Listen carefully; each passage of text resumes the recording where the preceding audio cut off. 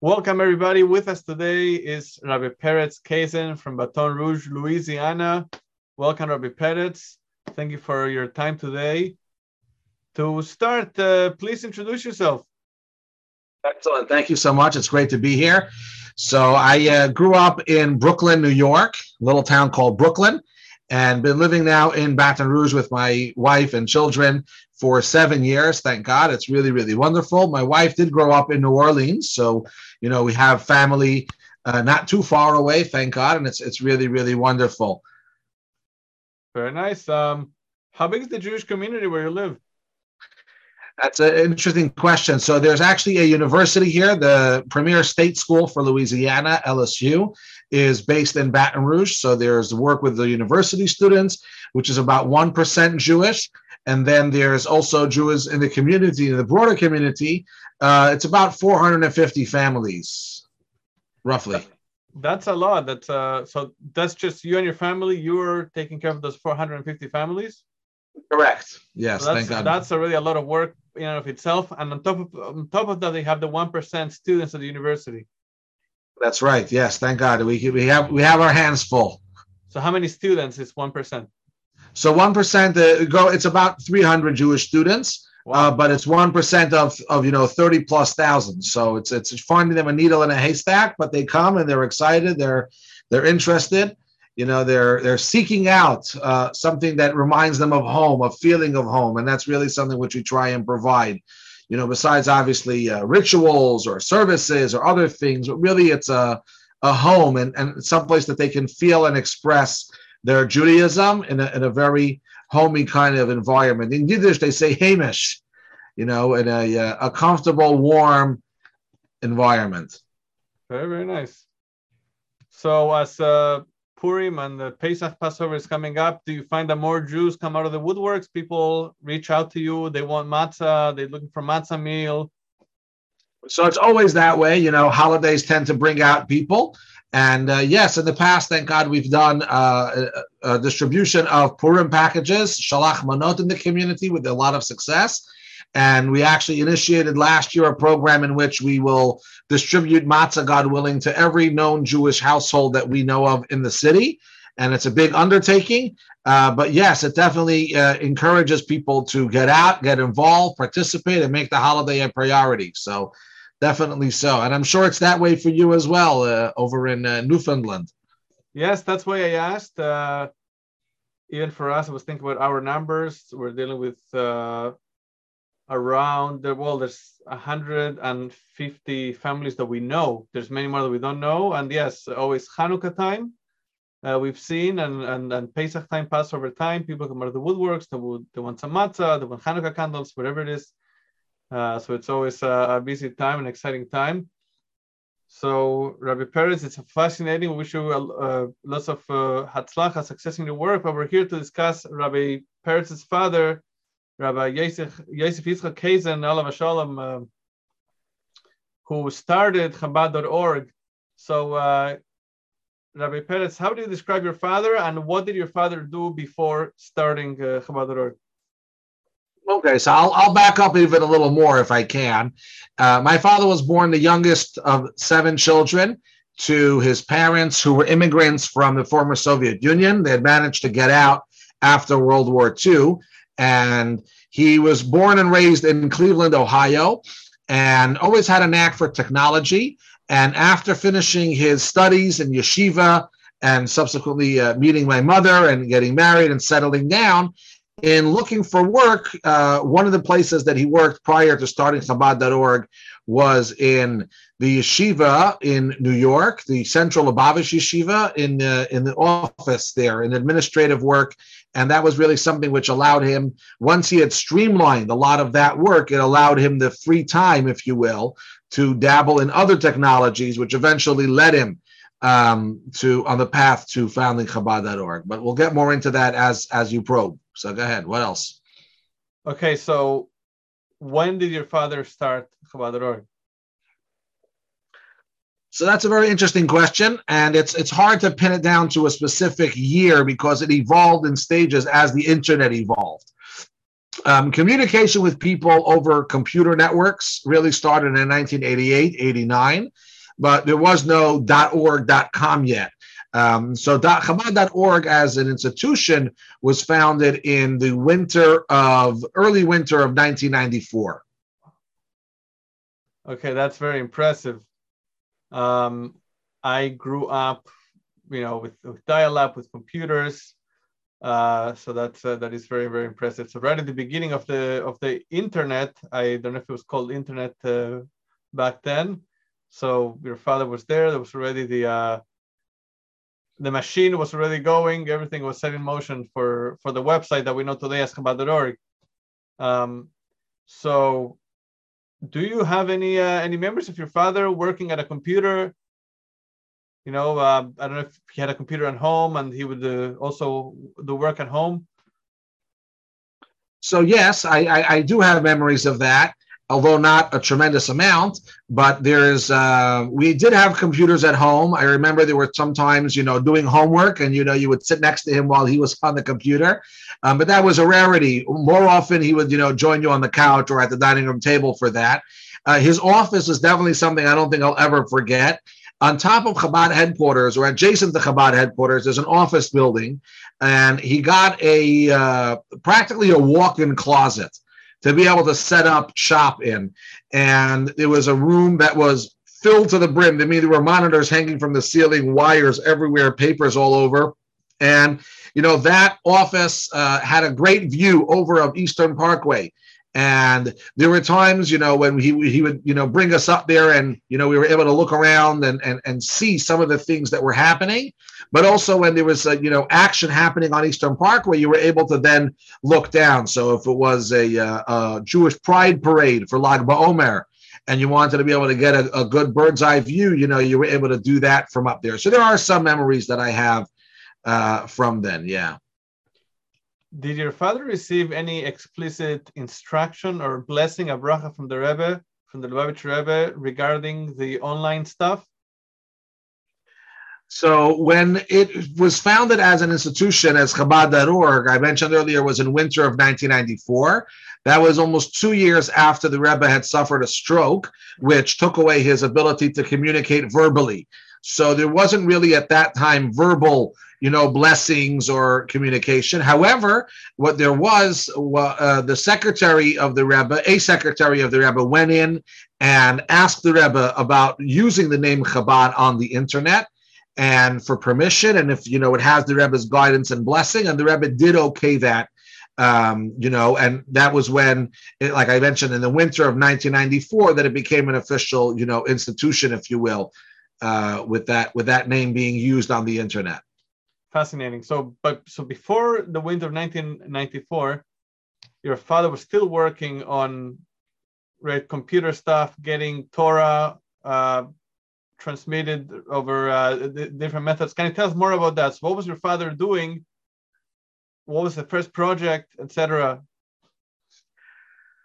So unfortunately, I didn't have a chance to interview him, in the way I'm being asked now. So I don't have all the answers. He did pass shortly after my 10th birthday. So it's, there's a little bit of a gap in my knowledge.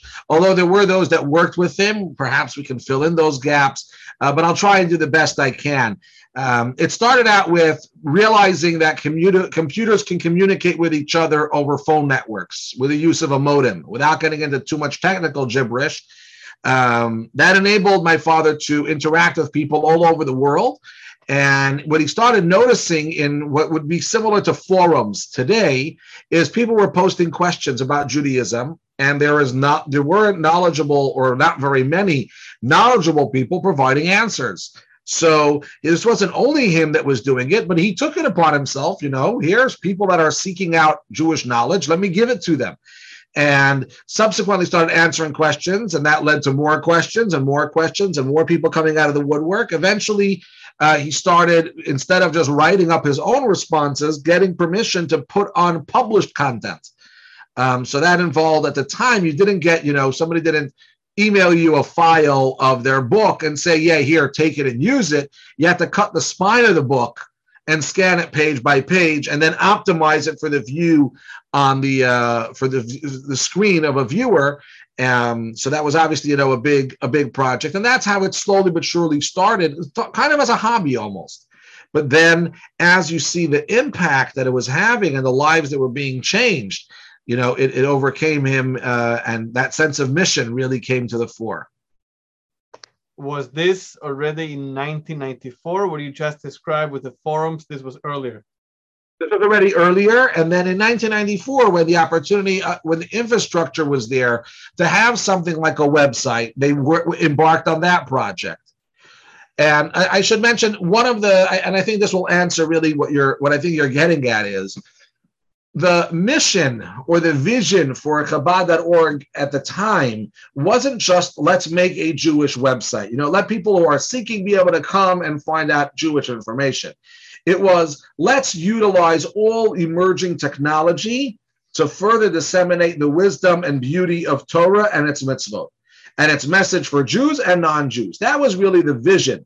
So if Chabad had been doing that with radio since 1960 and in television since 1980, with the new and emerging technologies, this was now going to continue.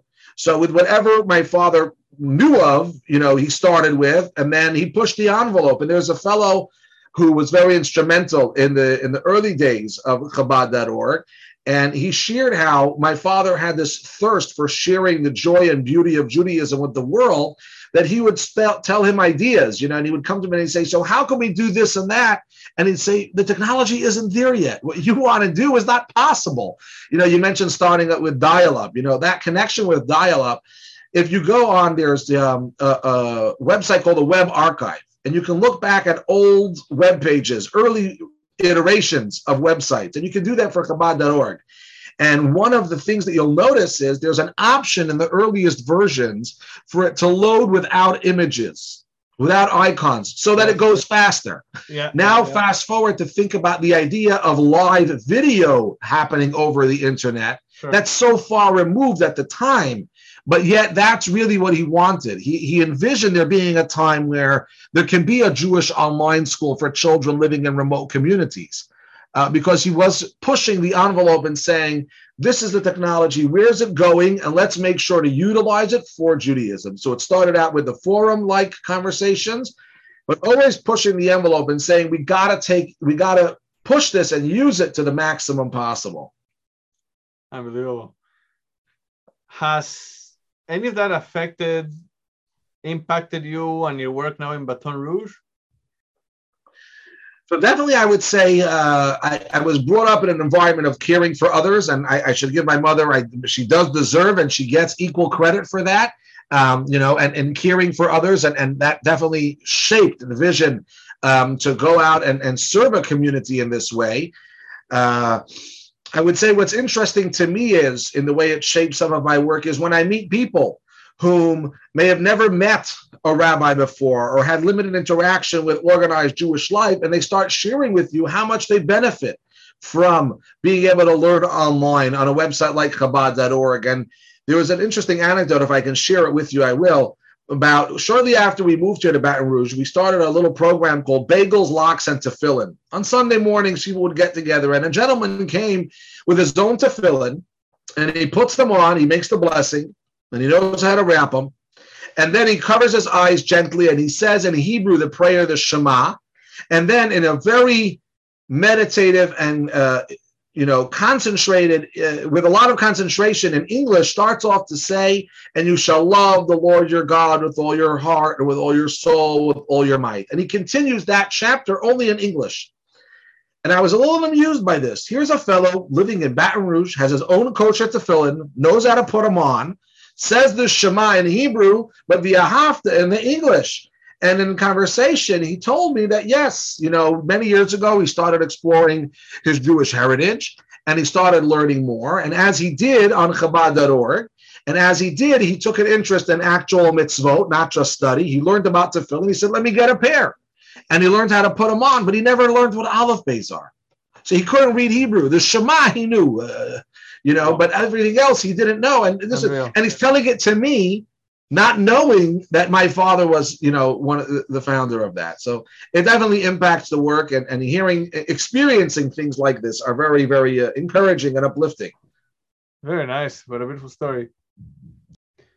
How would you say Chabad.org is different today from when your father started it?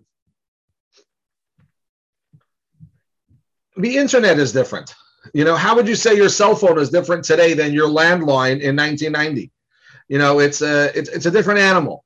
So everything about it is different. You can think of even things that exist today on Chabad.org, like live courses, that they offer, or they have a Kaddish trainer, something that will give you the audio and a video that'll go with every word of Kaddish. Or on the positive side, it'll show you how to read from the Torah, how to chant Torah. And, something like that wasn't possible at the time, when he was alive. So it's a different, the internet is a different internet. The capabilities are very different. And naturally, it's very good to see that, it's kept up with a lot of those technologies and the advancements that are available. All right. Is there anything else you'd like to share? I would share that people should utilize a service like that. And, there's so much that's available, and it can really transform the mundane activities that we do. You can be folding laundry, and instead of it just being folding laundry, you can be listening to something, uplifting, inspiring, Jewish. And likewise, a commute can be enhanced, by having audio or classes, lectures, and so on. But also, I would say that don't underestimate your ability as one person to really impact the entire world and millions of lives, because that's something that I believe and I know that my father in his short life was able to do through his work on the internet. And it's not unique to him. It's something which we can all do if we take a good idea that we have and a positive ambition and utilize it and act upon it. And don't be deterred by the naysayers. If you believe in what you're doing and it's benefiting people, push forward, because the world needs more of that. Beautiful. Thank you very much. Thank you, Rabbi Kaizen, Rabbi Peretz Kaizen from Baton Rouge, Louisiana, for joining us today. Hope to do many more interviews in the future. Take care. All the best.